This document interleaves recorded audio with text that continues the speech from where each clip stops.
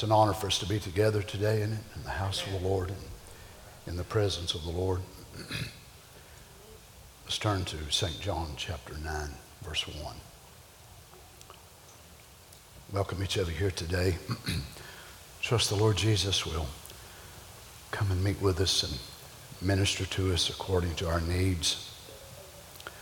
We all already know, I'm sure, there's no man capable of being able to go down in a person's soul and help them, give them peace, try to answer questions that they have. Only the Lord can do that for us, and we're looking for him to do it today. St. John chapter 9, verse 1. And as Jesus passed by, he saw a man which was blind from his birth. And his disciples asked him, saying, Master, who did sin, this man or his parents, that he was born blind? I find this so sad that Judaism had eroded to such a place that they were merging in transmigration of souls or pre-existence of souls. Moses never taught this. The prophets never taught it. The law, the Torah, never taught it. Well, where did this come from? That they believed a baby was born with flaws, whether it would be a disease or blindness, and they believed that child had sinned in another world, in another life. Can't you see how far people can erode from truth? And all it takes is a little bit. Satan will never offer you a great, gigantic, big gap initially, but just a little bit. And then the wider you go and the farther you go, the farther you get away from it. Now here these disciples are no doubt sincere. No doubt sincere. So notice they ask him the question. His disciples ask him, saying, Master, who did sin, this man or his parents, that he was born blind? Jesus answered, Neither hath this man sinned, nor his parents, but that the works of God should be made manifest in him. Can you imagine? This man, all of his life, was waiting for one purpose, that the works of God could be made manifest through him. Wonder how much suffering, how much begging, how much pain, how much ridicule. People laughed at him, made fun of him. Couldn't make a living, so he had to beg. God would do something like that. God would humble people and lower them to a place that the Word of God could be made manifest. You see, many folks don't want to serve God like this. They've got a polished up Laodicean God that's never going to make you suffer, never going to make you go anything. You need to read your Bible again. This man is one of my all-time favorite guys of the New Testament. How many would like to be remembered today as we pray? I'd like for you to remember Erica today, if you would. She had some blood work done on Monday, and a lot of her counts were very low: white blood, red blood, platelets, several others. I can't even pronounce the name of them. But we just agreed together today that the Lord will help her. I think Brother Aaron already mentioned Brother Luther Dishman, dear friend of mine, pastor in the church down in Kentucky where I was at years and years ago. Whenever I left to come to Johnson City, Brother Luther was voted in there to take the church, and he's been there as a faithful minister ever since. But he's facing a real serious heart situation. So I'd like for you to remember him. Also his wife, Sister Barbara, he'll be having surgery on Tuesday. She'll be having surgery on Tuesday as well. So they certainly need our prayers. How many has an unspoken request? You'd like to raise your hand signifying it today. Hold it in your heart. Heavenly Father, as we approach your throne of grace and mercy today, we come only by your bidding. There's none of us, I don't think, would feel we could come on our own. We would dare presume to walk into your great august courts without something speaking for us. Even as Christians, at our best, we're so full of faults, so full of mistakes and errors. So we need something wonderful, something sinless, something holy to speak for us. We believe we have that today, the blood of the Lord Jesus. We don't bring this church, the church building, nor its people, nor its pastor, nor our clothes, our earnings, our possessions, to go between us and you. But we plead the blood of Jesus Christ. And we believe today with that on our hearts, we have a right to ask these petitions. So we're joining our faith together today, Father. I pray you'd remember Brother Luther, Lord, Sister Barbara, both of them facing surgery on Tuesday. And Lord, Brother Luther, you see it's a very serious situation for him. We're praying that you would just guide the doctors and help them to know what to do. They're not even sure yet if they'll do stents. Once they get in there, they're just not certain what to do. But I pray the angels of God would be there in that hospital in Cookeville, Tennessee. May you guide these surgeons. Be with Sister Barbara, Lord. Hers is a more simple operation, gallbladder, but still needing your help. Father, we're joining our faith together today for Erica. Lord, that you'd move for her. You see her numbers, Lord, and made her really exhausted and really tired all week long. But may the strength of God go to her today. You saw the hands that were uplifted around this building, hundreds of them, Lord. It signified needs, desires, petitions. Would you grant them, Lord, according to your will? Now I stand here today as the most needy one in the building. I have to try to take the word and speak to your people. I would be most foolish to think I would be capable of doing so. No matter how educated, how smart I might be, how much wisdom I might think I would have. How can one mortal speak words of eternal life to another without the author of eternal life anointing that mortal? So that's what I pray for today. Lord, help me. Shut my mouth to anything that would displease you. Open my mouth to that which brings honor and glory to you. And the saints said, amen. Amen. God bless you. You may be seated.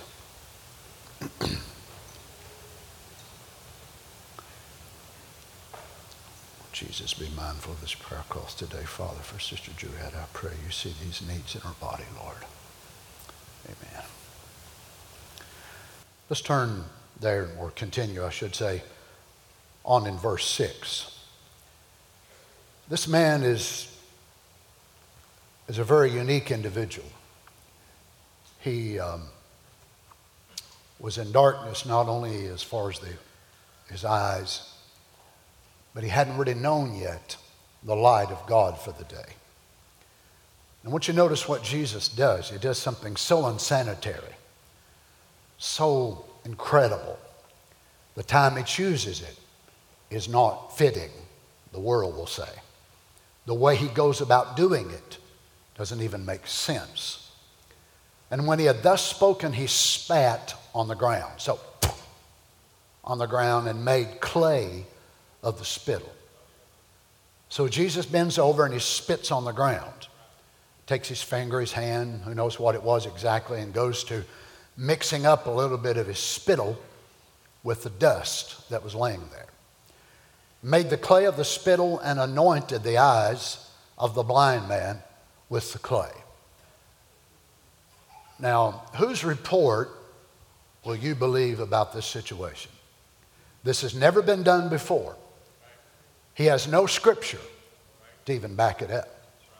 But since he is the scripture, it doesn't need to be written. It's being lived out. He didn't actually need to have 4 or 5 prophets to say that this could be done, because he was the Word. So Jesus now sends the man. We know that he could have easily just said, receive your sight, and it would have happened.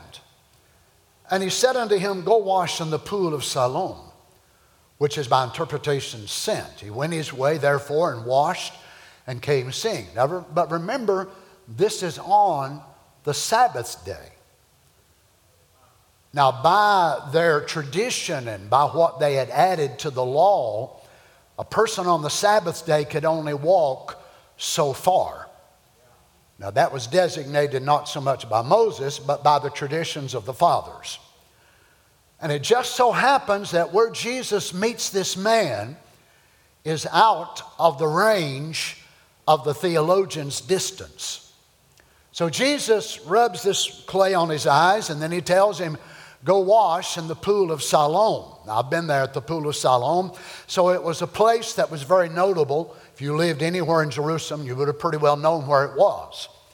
It was a place that they would wash. The angel of the Lord, of course, would come there, but they also washed there before ascending up the steps to be able to go to the mount to be able to worship the Lord. So all the people would have known about it. Now this man, how in the world is he ever going to find his way since he's blind? He's no doubt been there before, and he had heard about the angel troubling the water, but he's now got this distance, which by their tradition, he's fixing to break. So does he break the tradition of the elders in order to obey Jesus? Or does he disobey Jesus in order to keep the tradition of the elders? Whose report would you believe? Now, let's not make this now the blind man this morning, but we're going to make it you and you and you and you and you and me. So we're going to actually travel back, we'll say, and it's not going to be just necessarily this blind man there, but it's going to be this young man, this brother, this sister, that sister. It's going to be me. And I'm going to be standing there, and the Lord Jesus is going to tell me to do something that is absolutely contrary to the tradition, not contrary to the Scripture now, but contrary to the tradition of the elders. He's going to tell me to do something that's going to make absolutely no sense to me whatsoever. He's going to spit, going to rub this mixture on my eyes, and then going to tell me to go wash. Now, you imagine the people as they are around, because everywhere Jesus went, there was a crowd.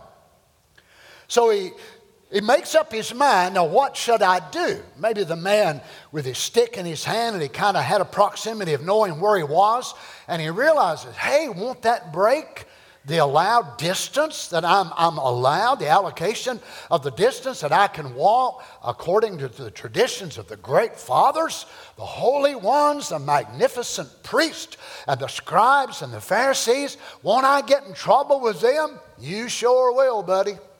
You are going to get in big trouble. But he had to make a choice. Now remember, Jesus didn't tell him, if you wash, you'll see. He just said, go wash. Now remember, it was not a conditional, a promise attached to this. So he didn't really know if he would see or not see once he'd done it. Jesus just said, go wash.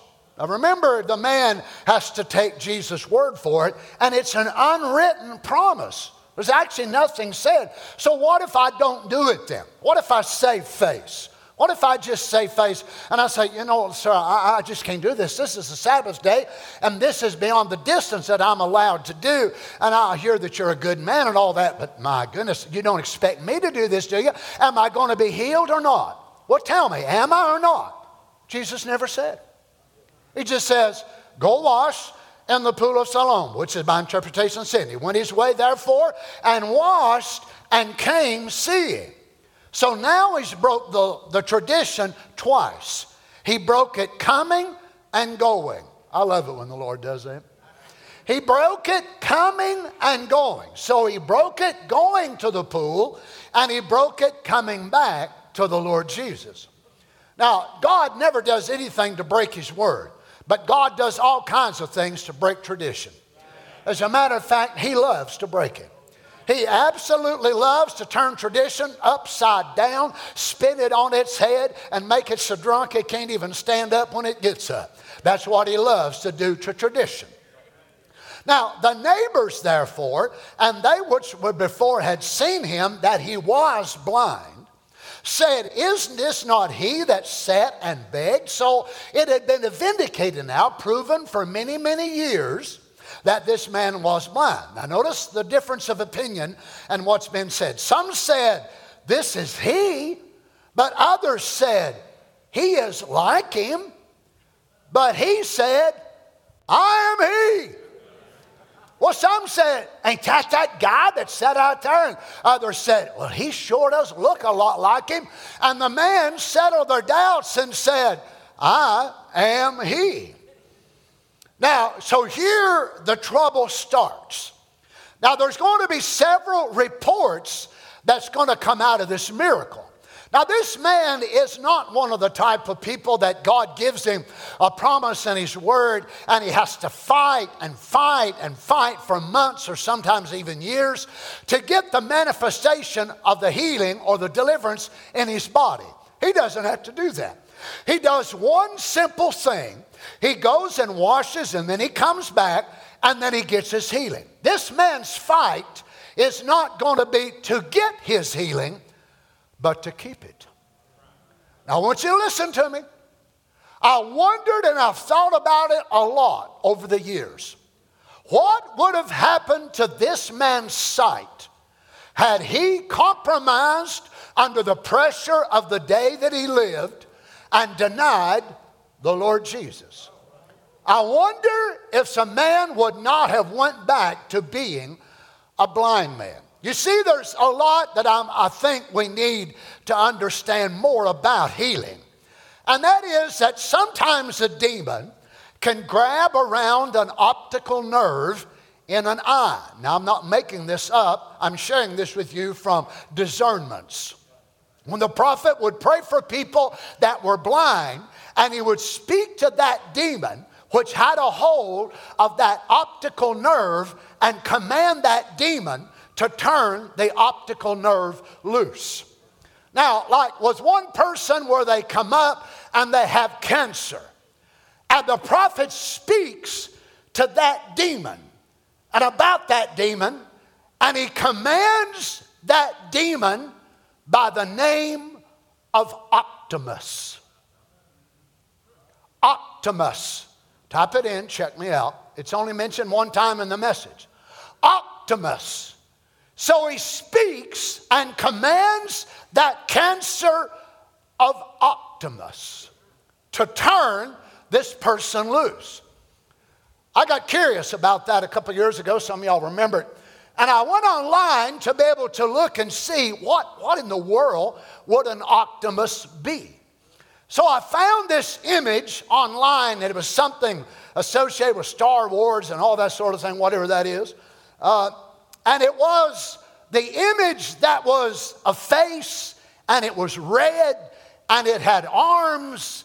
Horrific, absolutely horrific to look at.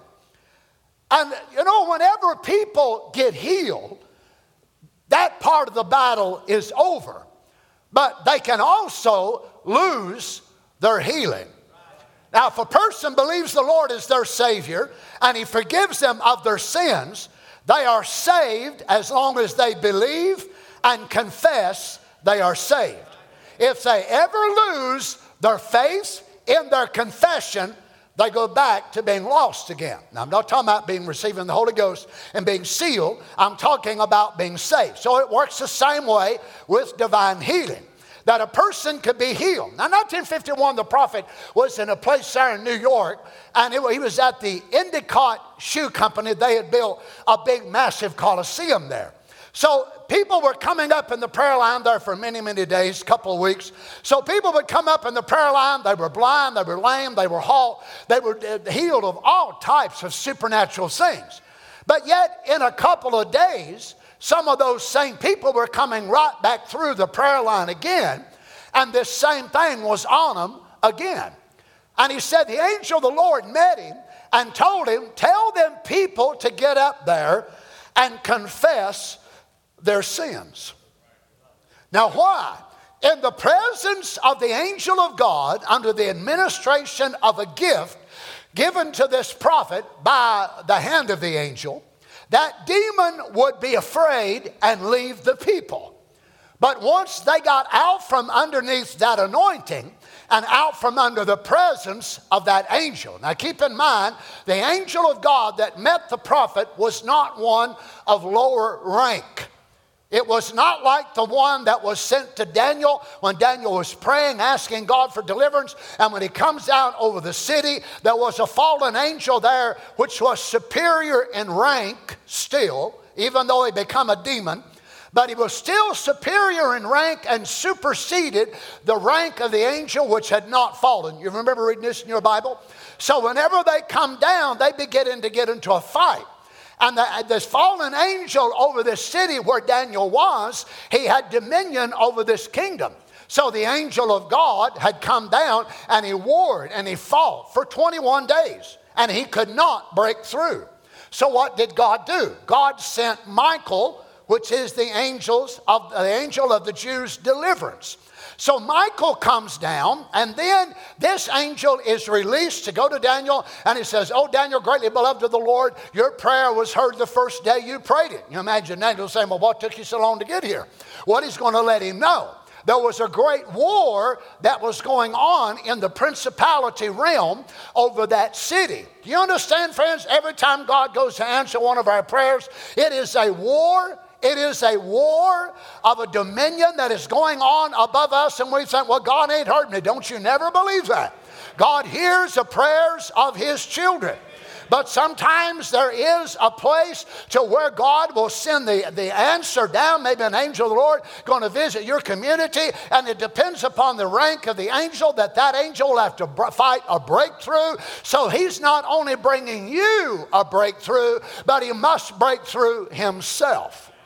Now remember, when the angel comes to Daniel and he tells him that Daniel was praying about the prophecies of Jeremiah, of course, and he tells him what's going to happen. He turns and he tells him, "Now, lo, I must go and fight with the prince of Grecia." Now remember, the Grecian kingdom has not yet been burst. So it is a different demon that has been chosen. Remember, the prophet tells us in Victory Day that those demons, what causes war is those demons get jealous of one another. Now remember, Satan's entire kingdom is founded upon rebellion, stubbornness, lies. Can you imagine how well they get along down in hell? Can you imagine? You understand what caused the war in Ukraine? Because the demon of Russia got jealous of the demon over Ukraine. You know why United States and Russia and Iran and China, you know why everybody's all tore up? You know where that come from? That originated in the abyss, in the regions of the lost. And the demons over China and the demons over Iran and the demons over Russia and the demons over America, they all got into a big argument. Well, there's only so many that they can do down there, so they express this warfare on the earth. So they will anoint a man like Boris Yeltsin, they'll anoint another man like Putin, they'll anoint another American or whoever more, and then these demons anoint them people and they go to fighting and killing and all the wars that have been down through time. You understand that? That's where it all comes from, which is exactly the same thing that happens in churches. That's why we do not want to establish any home. We don't want to establish any family. We don't want to establish a church on the basis of rebellion or disobedience to God's word. Because no matter how good it may seem initially, it will come around full circle and that church will wind up in one split after another after another. Why? The foundation is a split itself. So Satan split the angels in heaven and has been splitting and dividing husbands, wives, children, and so on for thousands and thousands of years. Now, there was no doubt something upon this child. Now, we don't know enough about the birth of this little boy to be able to know. Did he see? Apparently nothing. Apparently the little boy could see nothing, because the parents are going to witness for us here momentarily that he was from his birth. So something happened in the womb. Or something happened as soon as the child was born. We don't know. But the little boy was never able to see one thing.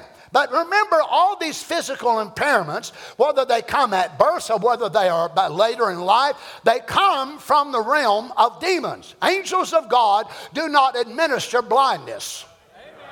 Oh no, coronavirus never come from heaven. The flu don't come from heaven. Where is it? All those diseases are fourth dimension diseases. So when Satan stole these angels from God, preached to them, deceived them, he divided them into different positions. Now remember, he's not a creator, so he couldn't create angels. So he had to take what God had created. Now remember, that's the way a lot of preachers are too.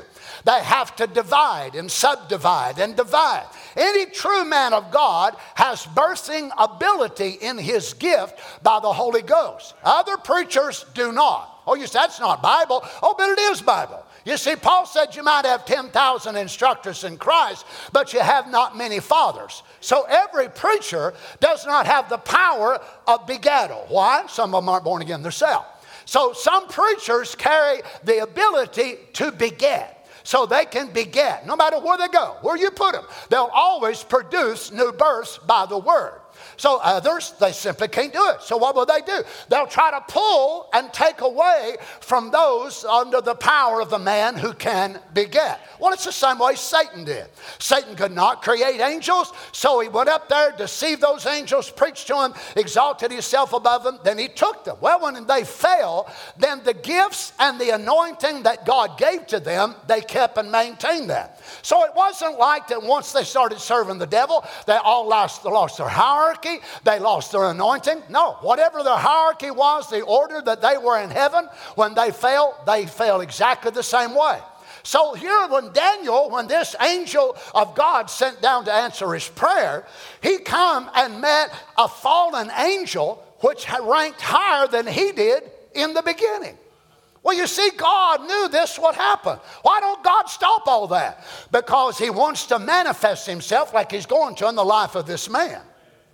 So this man we see then is blind. Now, by this time, of course, Jesus had already been healing the sick and a lot of things had been going on. So I want you to notice that in verse 15, now the Pharisees, they get all tore up about this. Then again, the Pharisees also asked him how he had received his sight. And he said unto them, he put clay upon my eyes, and I washed and do see.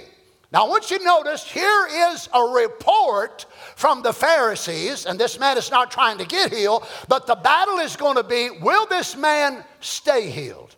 Will this man be able to fight through? Now remember, you may be healed or delivered of something in your life. Don't get in your mind that thing will not try to come back and get on you again. Many of you know that you have put things under your feet by the grace of God. Maybe it was a habit. Maybe it was a besetting sin. It was something that robbed your victory. And you put it under your feet and you thought, praise God, I'm totally delivered of that thing. And if we're not careful, we will let down our guard because we are delivered. And the first thing you know, we find ourselves right back in the same thing again. And then what do many people do? Well, they begin to question their new birth. Am I born again? Do I have the Holy Ghost? And that's not necessarily the problem. Sometimes the problem is we just wasn't aware enough that that thing may leave us, but it will try to come back. Now, this man, to me, what I'm looking at and seeing a bigger picture here is the glory of God has been made manifest. So Satan wants to reverse that glory in the eyes of the people. So if he can get this man to doubt what God did. You remember Jack Coe, many of you, many years ago, that someone brought a lawsuit against Jack Coe. And remembers it? Nobody? Okay, a few of you. It was that a child was prayed for in one of his meetings, and then the child walked across the platform, and then, of course, the child fell, broke its leg. You know, it was just a great big old thing. And they sued Jack Coe. They was going to take him to court. And they had lawyers and this and that and the other, but it was actually a lawyer that helped him, but it was a preacher that stood up, and the judge said, if there's anybody here who can prove that God performed a miracle and then that miracle failed or something happened, he said, I will let this man go free. So a preacher stood up, Your Honor, can I speak? Yes, sir, speak. So he says, I'm reminded in the scripture when the Lord Jesus was here on the earth and Simon Peter was in a boat. And Jesus said to Peter, come and walk with me. Simon Peter walked out on water. But Simon Peter got his eyes off of the Lord Jesus and settled down into the water. And Jesus had to rescue him from drowning. And the judge picks up his little hammer there and boom, boom, case dismissed. Why? Because a man who had walked on water, losing sight of the Lord Jesus, lost his miracle and gravity possessed him again. There's no way in the world you're going to be able to prove to me scientifically how that Jesus or Peter walked on water. It's a miracle enough for Jesus to, but for Peter to do it?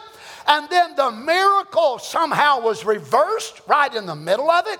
And Peter walked out of his miracle and nearly killed himself. Don't tell me that miracles cannot be reversed. Praise the Lord, saints. So just because of besetting sin, you're delivered of in your life, it doesn't mean that thing will come back to you. Remember whenever the children of Israel crossed in the south part of the promised land, they come up to the first large city there, which was Jericho. It was in the south land, and they began to drive it. So they're going to conquer from there out. They spread eastward, westward, but mainly northward. And they drove out all the giants that was in the land. But 40 years later, when Caleb come back to get his mountain, those giants that they had drove out was right back in the land again, in the land of Hebron.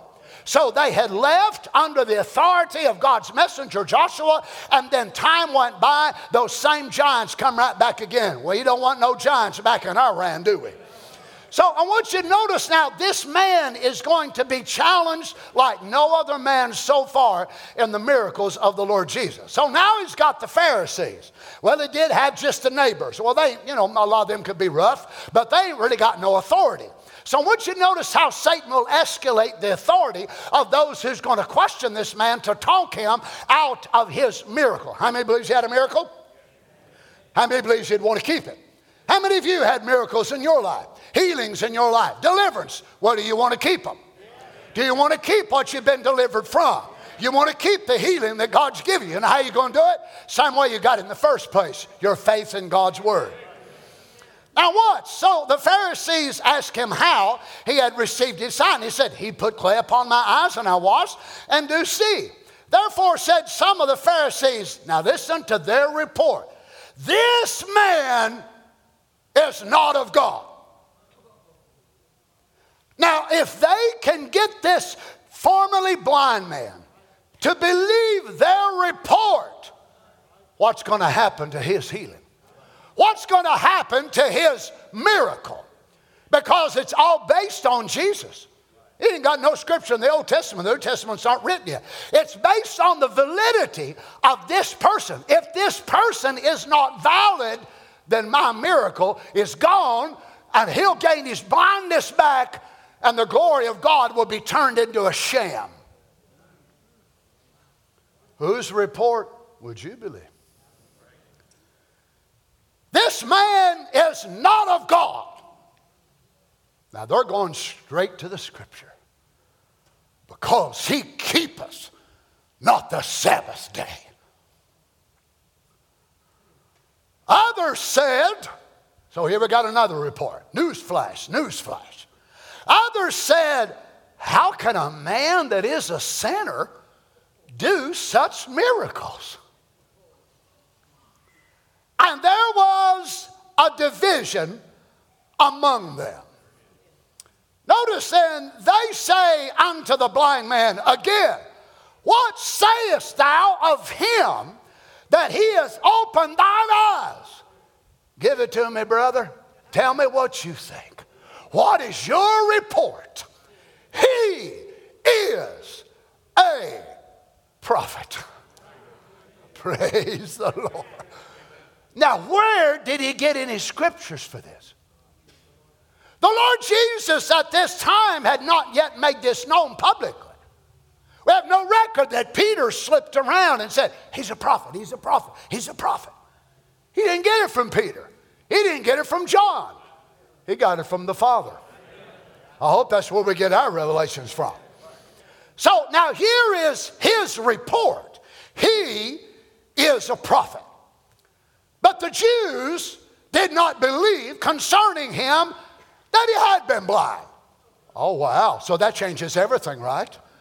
I mean, they didn't believe he was blind, so I guess the blind man said, well, I guess I wasn't blind then after all. I've been out here begging, and I've been this sorry, low-down sinner, and I guess I wasn't lost after all. According to some of the modern-day preachers, I heard one of the most famous in the world just the other day say 99.5% of all the people on the face of the earth are relatively good and not evil people. I thought, buddy, you need your brain baptized. You need to be saved yourself. The majority of our world is wicked. There ain't no good in them. They're evil, just like you and I were evil. We're born that way. That's why we had to be born again. Oh my. But the Jews, now watch the devil approach it from another way. What's this all doing? Mass confusion. So some said this, some said that, some said that, some said that. It's the devil, it's demons right among them. So the Jews did not believe concerning him that he had been blind and received his sight until they called the parents. Oh, praise God. Here comes mom and dad. Glory to God. Mom and dad will stand with me. Hallelujah.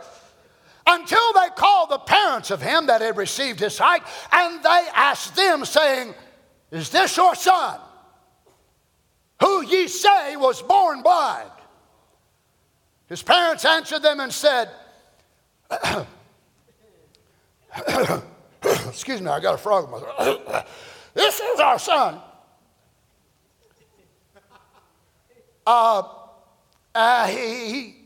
He was born blind. But what man means he now seeth, we know not. And who has opened his eyes, we know not. They quickly want to separate themselves from Jesus. We don't know how he got well, and we don't know who. Now, they've been standing there maybe, and they've done heard. The main problem is not just that he got well, but who done it. That's what a lot of life is about, is who done it, ain't it? Who done it? A crime, they want to know. Who done it? Who done this? Who done that? Well, we can see what the focus is. It's on who done it. So they say, we don't know how he got well, and we don't know how his eyes have been opened. We know not. He's of age. Ask him. Well, thanks, Mom. Thanks, Dad. I always knew you'd stand with me in the hard times. Thanks. Friends, we don't understand the pressure that was there in this first century. We don't understand the power of the scribes, Pharisees, Sadducees, Essenes, Herodians, and all them, the control they had over people's spiritual life. You see, they had already made a decree among themselves. Anybody that confessed that Jesus is the Christ is excommunicated from the synagogue. Now, unlike a lot of our message people that don't think you have to go to church, these folks still believe you need to go to church. Now watch, they said, he is of age, ask him. Well, you imagine him looking at Mom and Dad and say, wow. I mean, y'all the ones that give me birth. Y'all the ones that raised me. Y'all the ones that, I've been such a burden to you. I think you'd be shouting right here with me. They wasn't shouting. No, sir. They said, we're not even sure. We think this is our son. This looks like our son. We know he was born blind. That we can't doubt that. But as far as how his boy of ours is well, we don't even know. And we sure don't know who is the one who done it. He's old enough. He's 18. He's of age. Ask him. Ain't it amazing that a real seed of God will stand for Jesus if they have to stand without mama, without daddy, without friends? It don't make no difference. Don't mean it didn't hurt this boy. You imagine the scribes is bad enough. What are you going to believe, man? Whose report? Now the mom and daddy turns against him. Now what would some of us do? Can I go on? These words spake his parents because they feared the Jews. For the Jews had already agreed that if any man did confess he was the anointed one, the Christos, he should be put out of the synagogue, excommunicated. You see, without the synagogue was the center of religious life. And remember, they only had one temple. That temple could only be in one place, which was in Jerusalem. But for the people living in Capernaum, the people living in different places, Carol and I stood a few years ago in the remnants of the original synagogue that was there in Capernaum. They had to dig feet down to be able to find him. There I stood as I looked over down into there where they built on top and on top and on top, more layers of debris and dirt and stone, and looking right there at the original floor. And I thought, my goodness, the Lord Jesus himself would have stood right there in them same rocks. So they could have a synagogue. What was a synagogue? It wasn't a temple, but it was a place where they could read and pray and study the Word. It was also a place of social gathering, which they could not do in the temple. So they had synagogues everywhere. It's the same way today. The Jews in Nashville, the Jews in New York. I've been to different of their synagogues around the world. They don't have a temple. They don't call it a temple. But they have a synagogue. For there they pray. It is the hub of their spiritual life.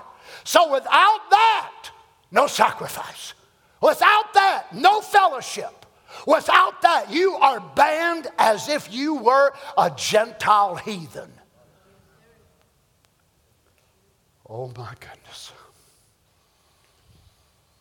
If any man should confess that he was the Christ, he should be put out of the synagogue. Therefore said his parents, he's of age, ask him. John 9:24. Then again call they the man that was blind. This poor guy, man, he has been interrogated. The FBI ain't got nothing on these scribes and Pharisees, did they? They said unto him, give God the praise. Well, he was. Give God the praise. We know this man is a sinner. And they knew that from whom?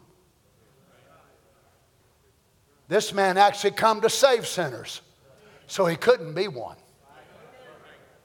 They were so settled and so sure, and they were as wrong could be. And you imagine that blind demon hanging around that man. You better bow. You better bow. Go ahead.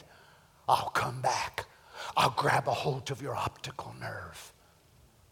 I'll turn this glory of Christ into a sham. Not with this man, you won't.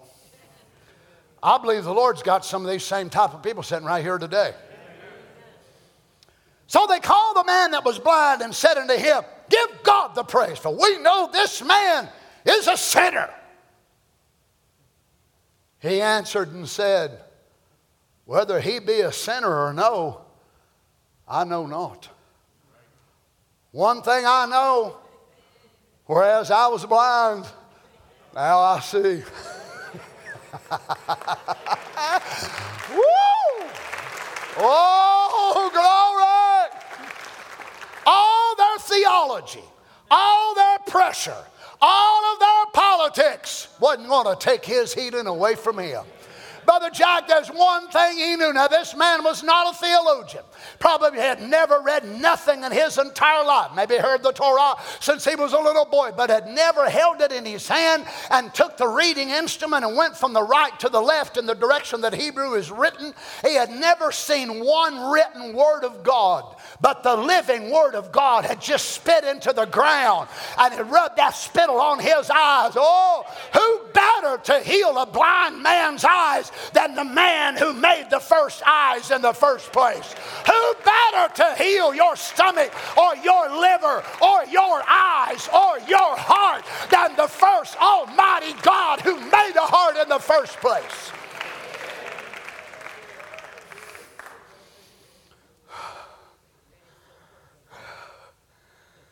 Then said they unto him again, what did he do to thee? How open he thine eyes? And he said, I have told you already that I believe Malachi 4, Luke 17:30, Revelation 10, 1-7.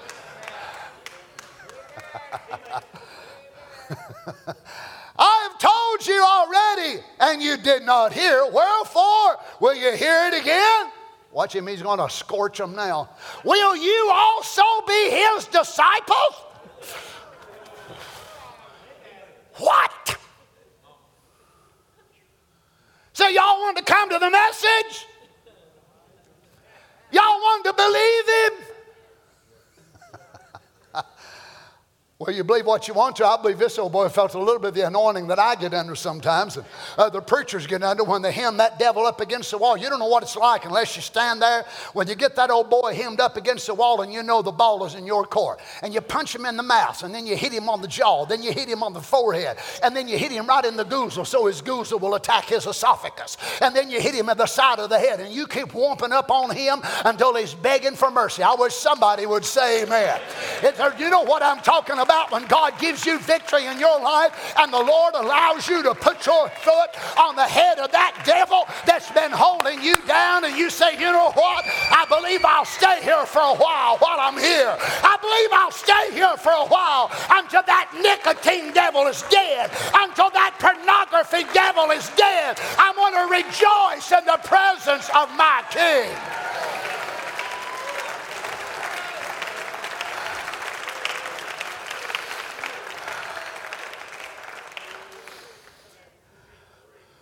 So here we are in the middle of this now. We're all standing near and around the pool of Siloam. Some have said this, some have said that, some have said that. And here this guy's in this discussion with these great theologians. And I still come back to this same simple question. Whose report will you believe? Well, I'm going to believe both. That's totally impossible. You see, a lot of folks are fence straddlers. They're not going to really stand for really anything. Oh, they just love everybody and want to be loved by everybody. You jellyfish. This man wasn't no jellyfish. Oh my. Notice, will you also be his disciples? And then they reviled him. Oh, you watch it. You see, the Spirit of God will always maintain its character and traits even under stress. Sometimes you can't always tell about something when something's going on or something's happening. You can't always identify it immediately, or I can't anyway. But what I've learned to do is give it a little time, Brother Jack. And then the real spirit behind it will stick its head up. Now watch this guy. Then they reviled him and said, thou art his disciple. We are Moses' disciples. Right. We know that God spake unto Moses. As for this fellow. Well, they didn't know God very well because God was this fellow.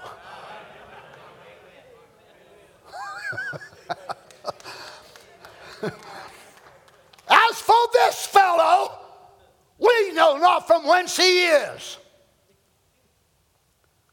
And the man answered and said unto them, why, herein is a marvelous thing, that you know not from whence he is, and yet he has opened mine eyes. It's an amazing thing to me that you guys are the theologians of the day, and you don't know where he come from, and this man has opened my eyes, and it ain't never been done since the foundation of the world, and you're trying to figure out who he is and where he come from. I don't mind telling you, this old boy had some real theology, didn't it? But it wasn't Pharisaic theology. It was not from the Herodians. It was divine theology from God. Listen to this. I've quoted this scripture, my goodness, since a young boy started reading the Bible.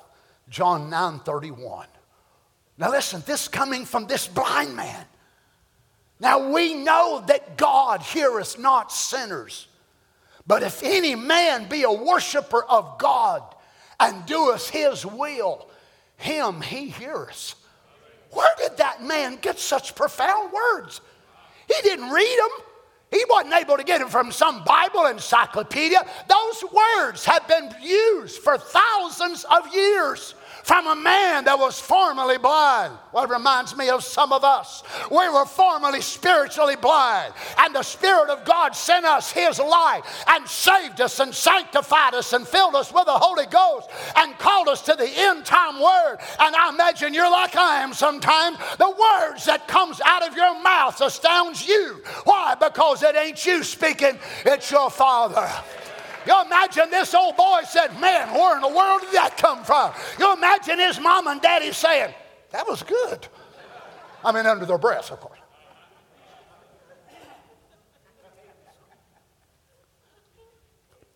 And then the Pharisee looked at him.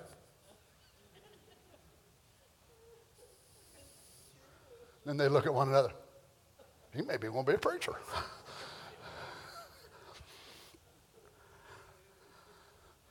Since the world began, was it not heard that any man opened the eyes of one that was born blind?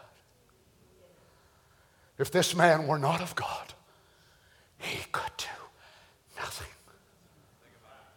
They answered and said unto him, thou wast altogether born in sins. Dost thou teach us? You were born with a marked token that you're a sinner, like they weren't. God had something against you. It proves you were a sinner. Because when you come out of your mother's womb or just a little bitty baby, you weren't blind. God disliked you. No, as a matter of fact, God ordained this man's portion in the book of John, chapter 9. Now, I grant you, friends, there's some of us that God may have an allocation of the portion of the scripture for our lives, and there may be parts of it we just flat don't like. How many would want to be in trouble? How many would want to be sad? How many would want to be blind? But what if God could allow that to happen to you? That the glory of God would be made manifest. This man has been preached about for thousands of years. This man has been admired. This man is a hero. This man, oh, come on, somebody. This man, oh, I can't wait to see the guy that day. I'm going to go up there looking for him. Where is he? Where is he? This man is one of my heroes. I want to meet that man of John 9. They'll say, Donny, Donny, over here I am. I want to go run it. Oh, brother, you was an inspiration to me. You were a blessing to me. Anybody else feel the same way?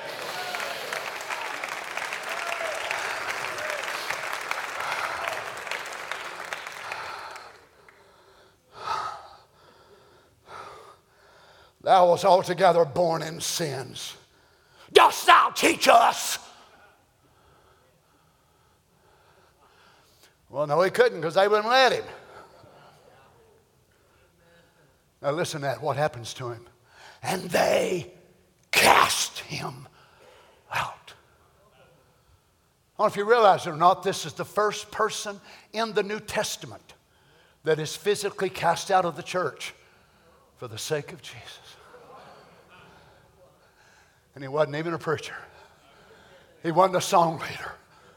You young people, you older people, well, I ain't no preacher. I can't do nothing for God. Every one of you can do something for God. You don't have to be a preacher to be greatly loved by God. So they cast him out. So what's he doing? He's fighting to keep his confession. Do I still believe him in spite of all this? Do I still hold on to him? Do I still maintain he is a prophet? I know it looks like he breaks the Sabbath. I know it looks unsanitary. I know it looks like this and it looks like that. But a man couldn't do this if he wasn't from God.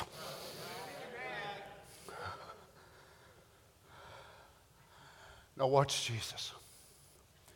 Then Jesus heard they had cast him out. Isn't it amazing that Jesus is letting the man stand here now through all this opposition? All this difficulty. Jesus don't come up from his arm and say, me and him's pals. You got a problem? Talk to me about it. I'm the one that healed him. Why didn't Jesus take this reproach off of him? He wanted a New Testament hero in John 9. There ain't no need in writing no book because there ain't going to be nobody to read it rather whenever we're gone. But let me tell you something. There's just as great a heroes alive today around the world. They stand for the Lord Jesus and they're prayed for. They believe his word, and after they're prayed for, they get worse. Their symptoms get worse, and their headache and their heartache and whatever more gets worse, and they still in their pain say, by his stripes I am already healed. And they may make a mistake and fall short of the glory of God, but they'll rise right back up again and say, my failures do not identify who I am. My shortcomings do not identify who I am. I am not what I complete today. I am not what I failed to complete today. I am what I am by the election and the foreknowledge of God. My failures have nothing to do with it. Oh, hallelujah.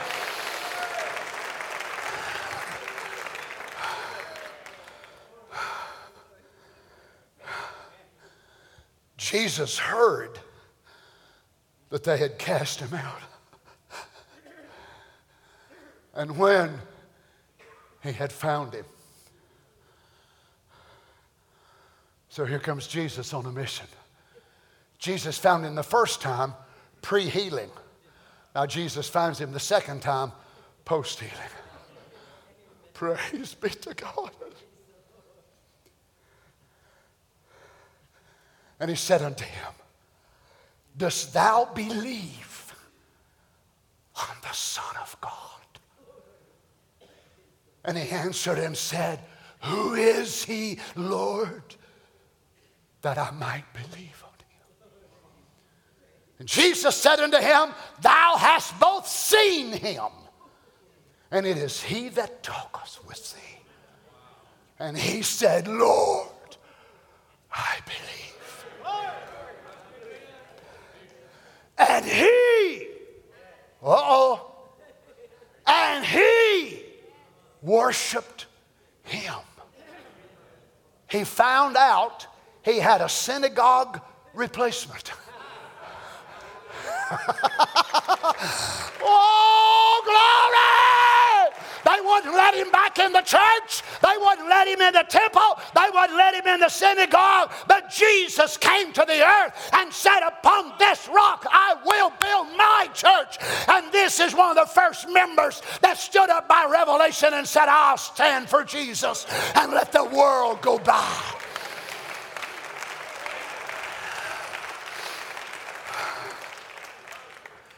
You see, now he's not just trusting him, but this is a religious worship and adoration.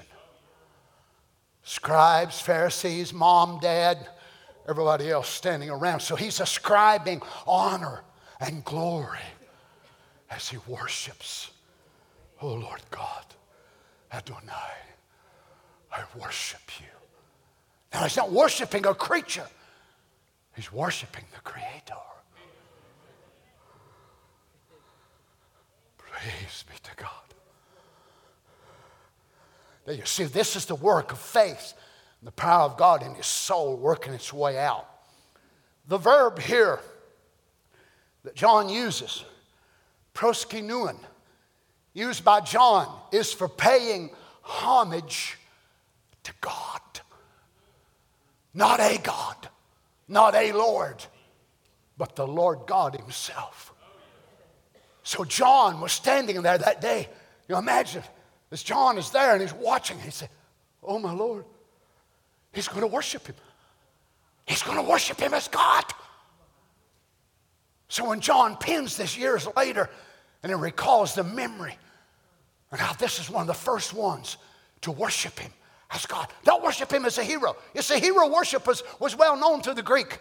Yes, it was well known to the Greeks, well known to the Romans. Well known down to the heroes, you know, those fighters and stuff. They made basically gods out of them. They would go in the arena and they would worship them. They would throw garlands and wear garlands out and they would do all kinds of things to worship them. But there was something different about this worship. It was as if though it was to God himself. But he had to get thrown out of the church first before he could realize whether God's provided place of worship really was.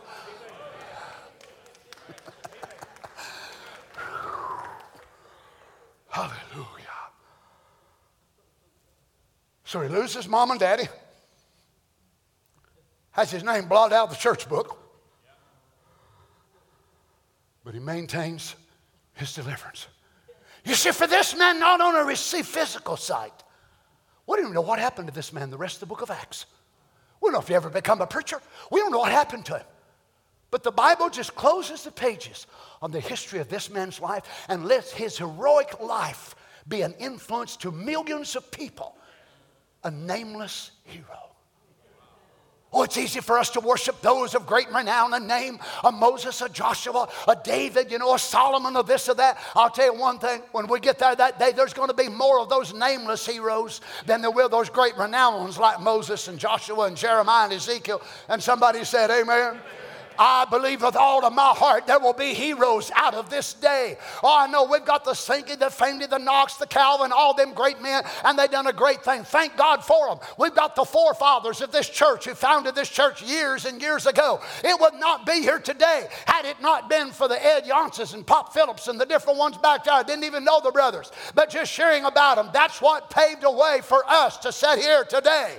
And many of them will never be known. The flag wasn't flown at half-mast when they died. But when they walk down streets of gold and the Lord God gives them their reward, we are going to see heroes like this world has never known. There will be men, there will be women, there will be boys and girls that have given their life for Jesus Christ. They stood the reproach as a teenager. They stood the reproach as a young lady. But mama didn't want them to do it. Daddy didn't want them to do it. But they stood there and said, I'll stand for Jesus and let the world go by.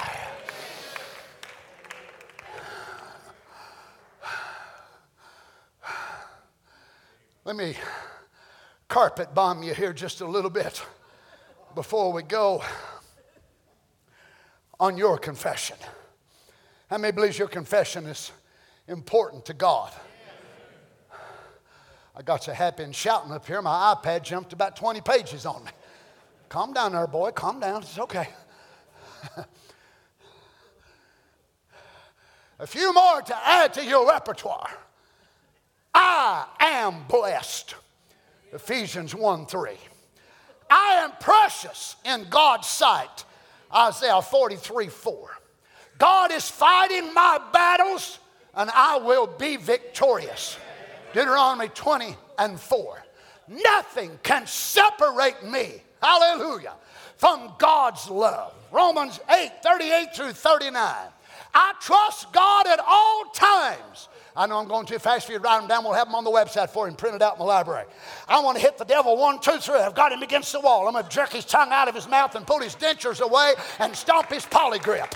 Oh, hallelujah. I want you to know, friend, this is not a bunch of magic words made up by some preacher. This is an identification of who you are in Christ Jesus. You're not a bunch of losers. You're not a bunch of people that barely hangs on by the grace of God. He saw you before the foundation of the world. He ordained you to live in this day. He called you to be part of His disciples. I trust God at all times because He is my refuge. Psalm 62:8. God keeps me in perfect peace because I trust in Him and fix my thoughts on Him. Isaiah 26:3.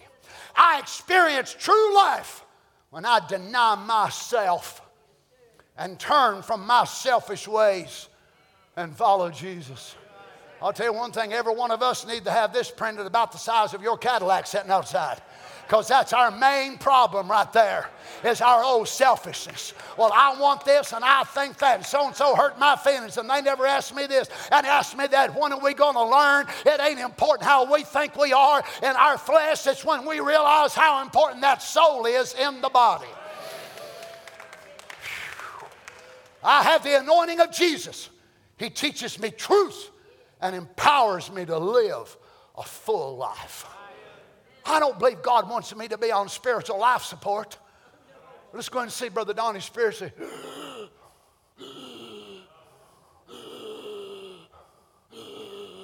My eyes are crossed. My legs are crossed. How are you doing, Brother Donny? Oh, I'm barely making it. Pray for me, and I'll pray for you if I can remember your name. What is your name? That's the way some of us are. We're on life support. So we visit one youth camp after another. I'm not against you visiting that, you know that. But our life is not from one youth camp to another, not one banquet to another. Our life must be generated from a new birth in the soul. All you get is camp meeting cramps. We don't want camp meeting cramps. We want to go to youth camps, not just to get, but to give while we're there. Hallelujah. Not just to give a revival, but who knows, God may use you to start one. How's his respiration? How's his heartbeat? Blomp. Kablomp. Kablomp. He may have 3 more days. We don't know.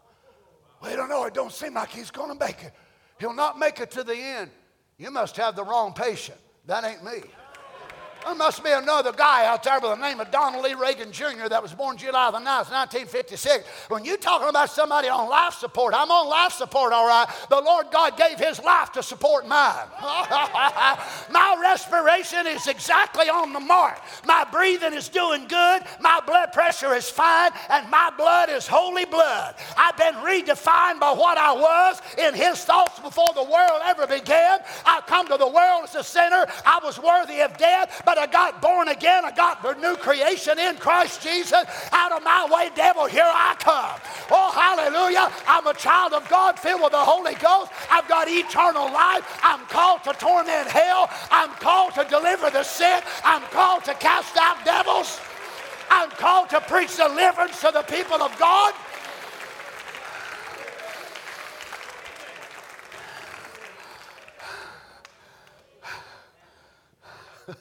Y'all going to pray for this iPad. It's just going this way and that way. First time I ever seen an iPad shout. It's more happy than some of you old sour-faced things are. Wake up, devil, I ain't done.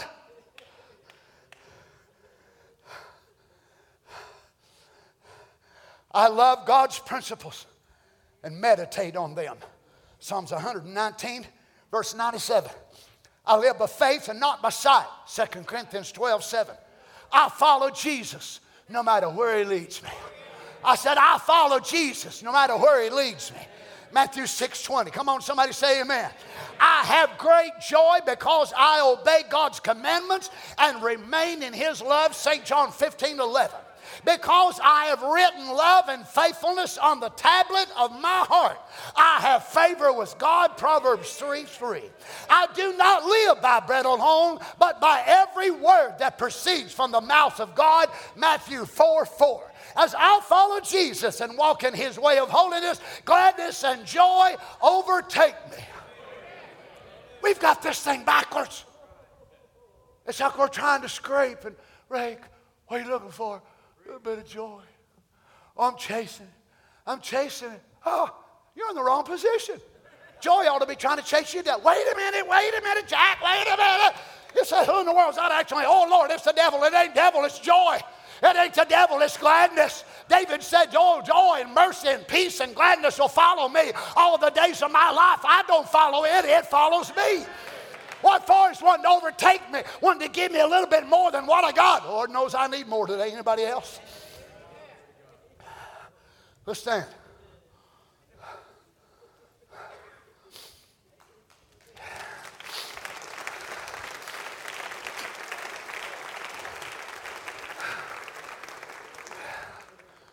The Lord is my good shepherd. He provides for all my needs. Psalm 23:1.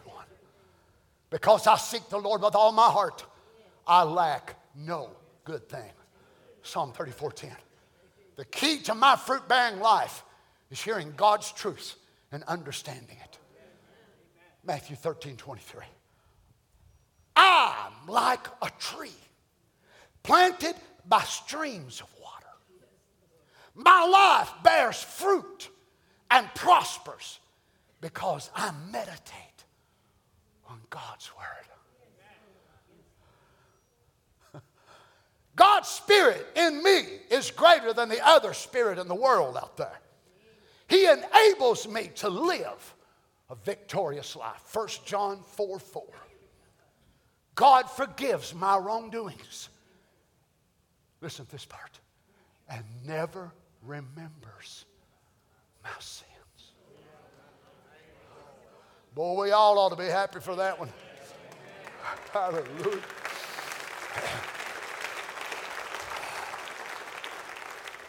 God forgives my wrongdoings and never remembers my sins. Hebrews 8:12.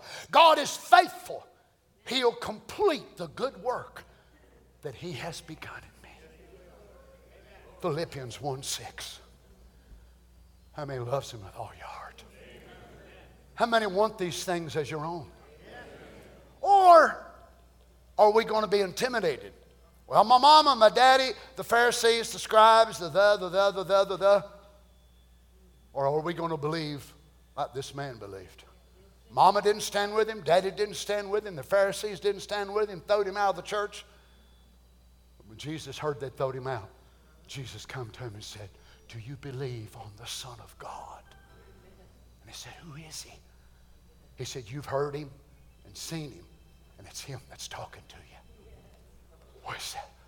Lord, I believe. And he worshiped him. So whose report will you believe? You want the Pharisees? Want the scribes? Want them lying devils called symptoms? My Brother Reagan talked about symptoms.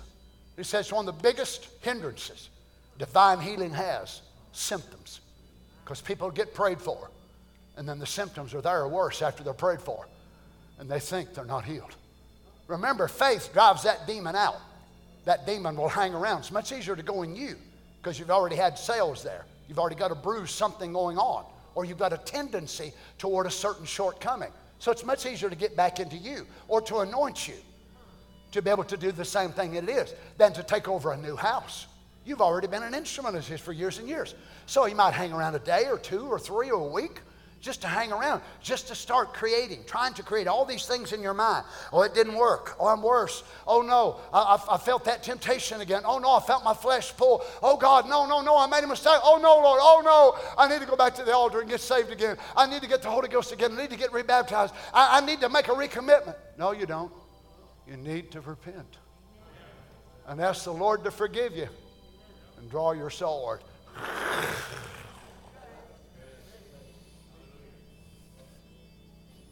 And fight for what's yours. Let's bow our heads together.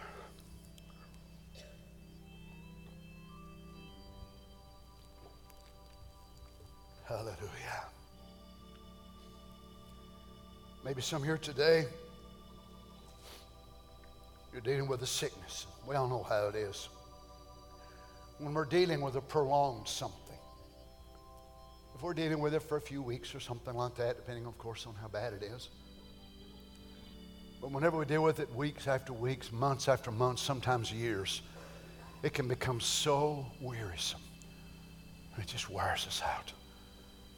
That's what it's designed for, is to get you weary. And that devil's hoping that you'll just get weak. Well, I'm not sure. I'm not sure if God healed me. I'm not sure if it's God's will. Maybe God wants me to go. Maybe God wants me to leave. Well, I don't know too much, but I do know this. If God's got something for me to do, or God's going to take me across the river, I don't figure he's going to use his enemy to tell me to get ready. If God's going to take me, God will use a man of God. God will speak to me by the Holy Ghost. When did the devil ever become God's messenger in the sense to speak to God's Holy Ghost-filled children? Jesus didn't say you're going to be led by the devil, but you're going to be led by the Holy Ghost. So until God reveals to you your time is over, I'd fight that devil with everything I got. Remember old Uncle Buddy Robertson, whenever he prayed and said, God, I got to have the Holy Ghost. And there was Nazarenes, remember. I got to have the Holy Ghost. I've got to have it, God. I'm going to stay here. I'm going to stay here till I die. And that whenever Jesus comes back, they'll find a pile of bones. Because I prayed and stayed and waited until God filled me. Either that or I'd die here. Another old man of God said, I'll tell you one thing, I'm going to preach this gospel and stand for truth. I'm going to gnaw on that devil and chew on him. I'm going to make him pay. And if it gets so old I lose all my teeth, I'm going to gum him to death. That's determination. That's determination. I mean, I'd like to be remembered today as we pray. Just hold your need now, your request. I don't want you praying right now at this particular time for others, your wife, your brother, sister, just unless, of course, you wouldn't have a need in your own life. And I want us to hold our own needs before the Lord. And I'm going to pray over you. I don't have the strength to be able to lay hand on each of you today. You'll be packing me out of here if I do that. But let's just believe right now. Let's bow our heads. Heavenly Father, I come before you now in the name of the Lord Jesus. we worship you as well, the way that formerly blind man did.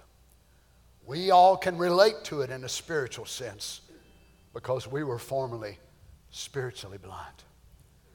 Some of us, it cost us mama and daddy, cost us our church, cost us this, that, and the other. Oh, but Jesus would do it all again, and gladly so. But here stand some of these soldiers today. In the line of duty, they've been attacked by a devil. In the line of duty, little David, his sheep were attacked by a bear, by a lion, then the army of God by a Philistine. Some of them being a good housewife, a good mother, good Christian, and a cancer devil attacked them in the line of duty. Blood pressure attacked them. Lord, it might have been a besetting sin that attacked them. Now they feel like they can never get back. But Lord, I'm here today to declare before them and before heaven that we believe you are the same yesterday, today, and forever. We know you still do miracles because we've seen you do so many in our midst. We know you change lives. You heal the sick. You deliver those that are bound. So, Father, we're bringing our needs, our desires, our requests before you now in the name of Jesus. And I speak to these demons. Satan, I'll call y'all by the same name since you're identified under his headship. You are defeated. The Lord Jesus Christ has already paid the price. And we're here today to accept what he has already done. I say to you, Satan, in the name of Jesus Christ, take your hands off of God's property. You've oppressed some, you've afflicted others in their bodies. Some, you've talked them into doing wrong, and then you call the cops on them, as it were, when they did wrong. Now they feel they've crossed the line. You lying devil, I rebuke you and send you back to hell in the name of Jesus. No son or daughter of God can ever cross that line. We've already crossed that line years ago. Hallelujah. We can never go back to being a sinner. We can never go back to being that old man and woman that we were. We have been born by the breath of God. Take your hands off of God's children. You old cold formal thing, you bound some of them where they can't even worship. You've took the joy from some of them. They don't seem like they even got enough joy to raise their hands in the presence of God. I adjure you today, Satan, you're a liar. We've got so much to praise him for. We've got breath, we've got life, we've got family, we've got a church, we've got the word of the hour, we've got countless blessings, and we're numbering them more every time we come together here to hear about the goodness of God. Get out of our way, you lying devil. You've held back our joy, you've held back our praise, but we've come today to worship. We've come into his courts with thanksgiving. We're going to raise our hands, we're going to lift our voice and worship our mighty God. Hallelujah. Hallelujah. Now I want you, if you would, if you don't mind, let me borrow your hand for a moment. Lay your hand on that person standing by you. Now you're not praying for yourself, but you're praying for the person near you. You never know what they come to church with in their heart today. You never know the burden they brought. You never know the difficulty. Or they may smile when you shook their hand. But you never know. Don't never know the load that they have. I want you to pray for them right now. I'm going to join in with you. Heavenly Father, as eagle to eagle, believer to believer. Lord, I know enough about humanity to know there's probably not a person standing here today that doesn't have burdens and difficulties. If it's not in their own life, it's their children or their grandchildren or their husband or family or friends. Lord, it seems like everybody we talk to on this day is under so much stress and so much pressure. But Lord Jesus, we believe we have a place that we can go to let off the pressure that's in your presence. So now, Lord, as a family of God, as believers one to the other, we lay our hands on one another. Maybe some are confused about this or that. Maybe some, Lord, are in trouble and they don't know what to do. Maybe some have fallen short of the glory of God. You know what it is, Lord. You're the only one that could go to every heart. But right now, in the name of Jesus, we agree together as the family of God, as the people of God, and we pray for our brothers and sisters, Lord, in Jesus' name. I pray for Brother Luther, Lord. I pray for Sister Barbara. Father, I pray for Brother Ron Spencer. You see the need in his body. Lord, I pray for the youth camp that's coming up in a few weeks. Lord God, I ask that you would anoint the speakers, our Father. I pray you would anoint the youth from our church, Lord. May they come back with changed lives. Heavenly Father, we just pray together for your bride around the world. Lord God, may true revival strike her soul. Heavenly Father, bring the last one in that's on the book of life. Bring them in, Father, so we can go home. Maybe there's some here today, Lord, their name is on that book, but they've not yet received the Holy Ghost. May this be the day, Father, that the Spirit of God will strike their soul and they'll be sealed to the day of redemption. Lord God, minister to the needs of your people today, Lord. We worship you right now, Father. As that blind man of old said, he is a prophet. We say also, he is a prophet. Not only a prophet, he is our Savior. He is our King. He is our Redeemer. He is our peace. He is our deliverer. We worship you now, Father. We bless your name, Lord. Thank you, Lord Jesus. We are willing to fight for our deliverance, and we are willing to fight to keep it, Lord. We're not asking for a flowery bed of ease. Just give us strength to war. Grant it, I pray, Lord God. Hallelujah. Hallelujah. Any former blind sisters or former blind brothers that would like to do as the former blind man did, you'd like to worship him? Oh, you just like to raise your hands. But Brother Donny, I'm not a jumper. I'm not a runner. I never asked you to run. I never asked you to jump. I just want you to worship. Just raise your hands and your voice and your heart. It's not so much the physical movement of your body, not the position of your arms and your legs. It's the position of your heart in tune toward God. The Bible doesn't say this man run. It doesn't say that he jumped up and down, but he worshiped. He worshiped him as God. Right there in front of the scribes, right there in front of the Pharisees. Oh, but Brother Donny, my best friend come to church. That might be what your best friend needs, to see you worshiping a true and a living God. And tears running down your cheeks. That might be the very thing that'll turn their life. Oh, come on, former blind women. Come on, former blind men. Come on, former sinners, former adulterers, liars, whatever we were. Let us worship our King. Let us worship the great Prince of forgiveness, the great God of mercy, the great Adonai of his great tranquility and peace given to his children, the great Jehovah Jireh, the way provider. Oh, hallelujah. He's worthy. He's worthy. We worship you today, Father. We worship you this day. We bless your name, Lord God. We thank you for all that you've done for us. I thank you for saving me, Lord. I thank you for sanctifying me. I thank you for filling me with the Holy Ghost. I thank you, Lord Jesus. Hallelujah.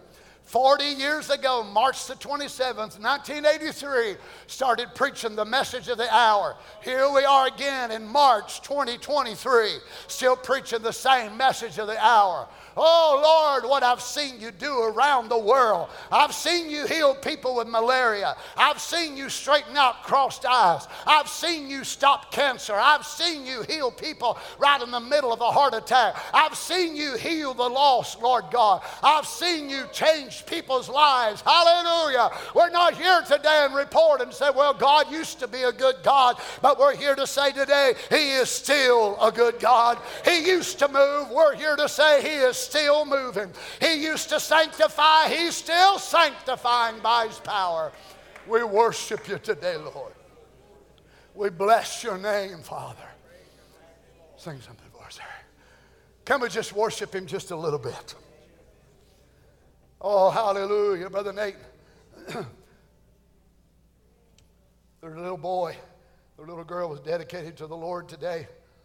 Now, his and Sister April's little boy is going to be baptized. So one's dedicated, one's baptized. What a Memorial Day. Hallelujah. Praise the Lord. I worship you. Praise the Lord. Almighty Forget about your lunch. Forget about your plans afterwards. There is none. You're in the courts of Jehovah, in the presence of Almighty God. Hallelujah. I Let's just worship worship Him now you. with all your heart.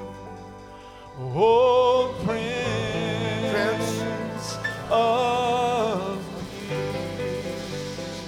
Hallelujah. That is what I want to do.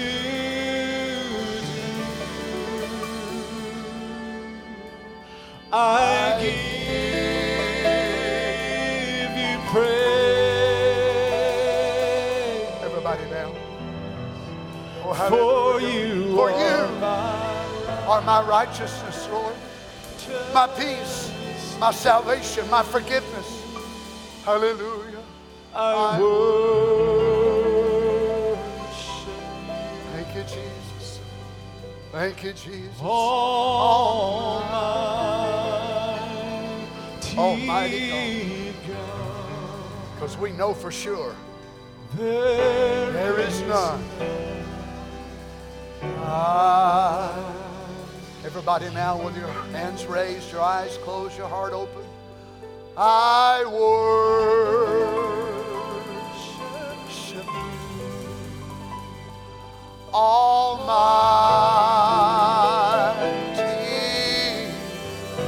God. There is none like. Hallelujah. No Allah, no gods of Shintoism. I worship you. Oh, Prince of my peace. Everybody, that is what I long to. Glory. I give you praise. Glory to God. For you are my righteousness. I worship you. Thank you, Lord Jesus. Almighty God. Hallelujah. There is none like.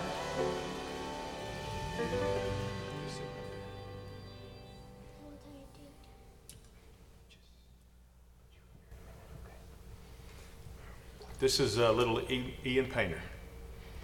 He calls me Uncle Joe. I'm not sure whether it's my angelic disposition or the candy, but he's come to be baptized. He's been really pestering his mom and dad for quite some time now.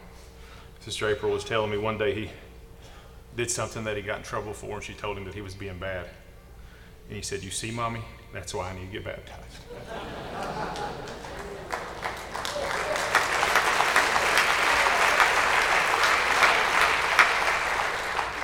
We could take a great lesson from that. We complicate God's calling so much. It's just simplicity of God. When you look at a child, his dad reaches his arms to him and says, "Come." The child reaches his arms back and he goes. We complicate it. We get older and wiser and more knowledge. And we think we got to understand the Godhead. We have to understand serpent seed, everything. And we get way above God's head. When God says, "I just asked you to come." And that's the way a child responds. I went through the same thing with my children. We put it to a place we wanted to really know for sure if they were understanding what they were wanting us to do.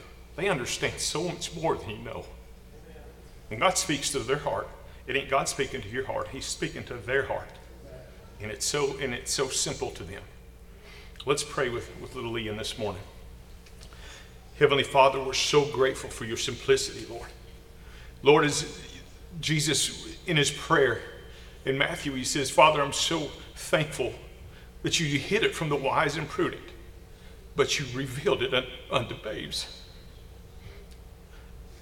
Lord, if we could just take that one scripture, Lord, and just look at the simplicity of God. Brother Rob and I was talking last night on how simple, or when you preached God in simplicity before the seals.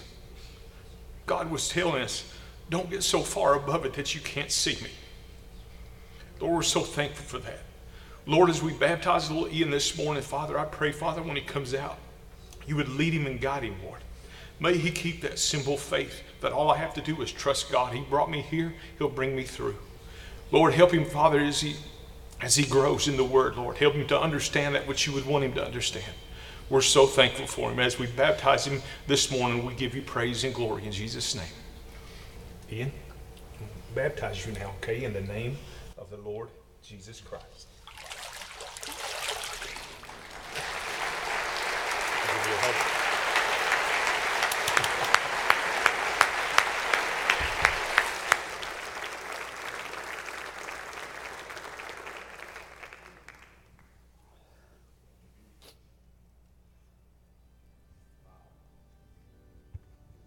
Did you enjoy the word of the Lord this morning? Psalm 34.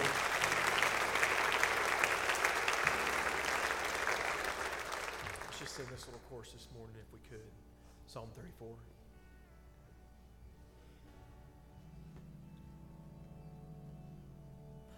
I sought the Lord, and he answered me, and delivered me from every fear. Those who look on him are radiant, they'll never be ashamed, they'll never be ashamed. This poor man cried, and the Lord heard me and saved me from my enemies. The Son of God surrounds his saints. He will deliver them. He will deliver them. Magnify the Lord with me. Come exalt his name together. Glorify the Lord with me. Come exalt his name forever. Oh, taste and see that the Lord is good. Oh, blessed is he who hides in him. Oh, fear the Lord, all ye saints, who gave you everything, who gave you everything. Oh, magnify the Lord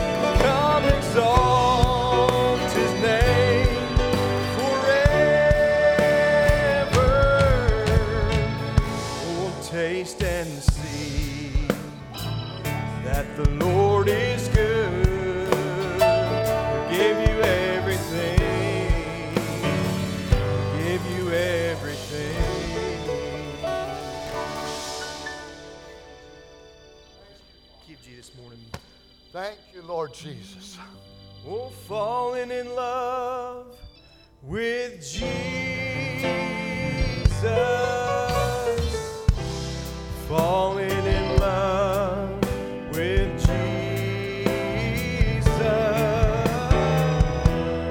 Falling in love with Jesus was the best thing I've ever done.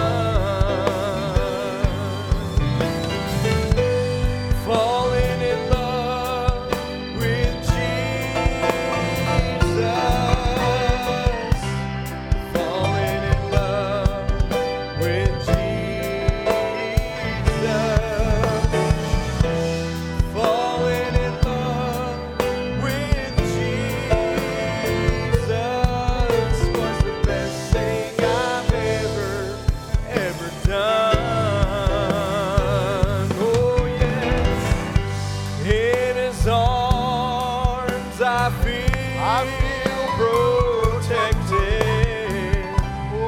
In His arms, never disconnected. No, in His arms I feel protected. There's no place I'd rather be. In His arms this morning. Oh yes, in His arms I feel protected. In His arms, never disconnected. No, in His arms I feel protected. There's no place I'd rather be.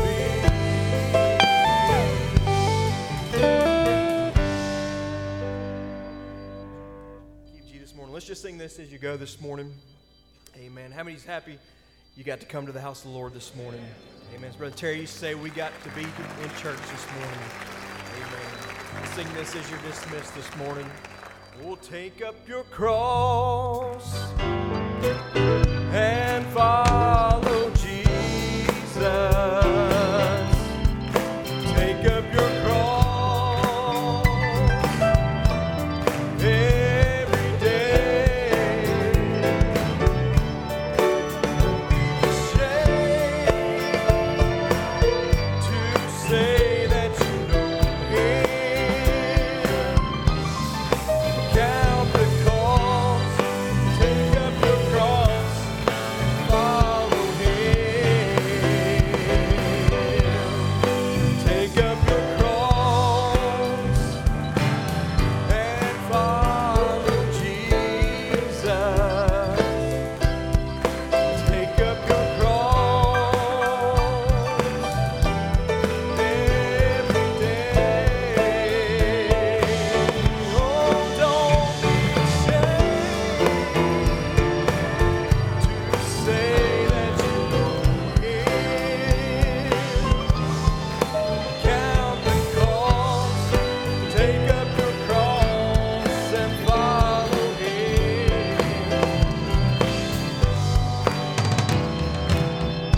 What are you doing for the King?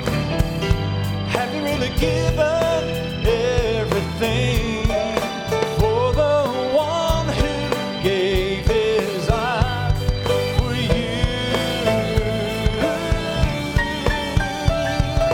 Don't you be satisfied just to know that the Lord has saved your soul? Have you forgotten what you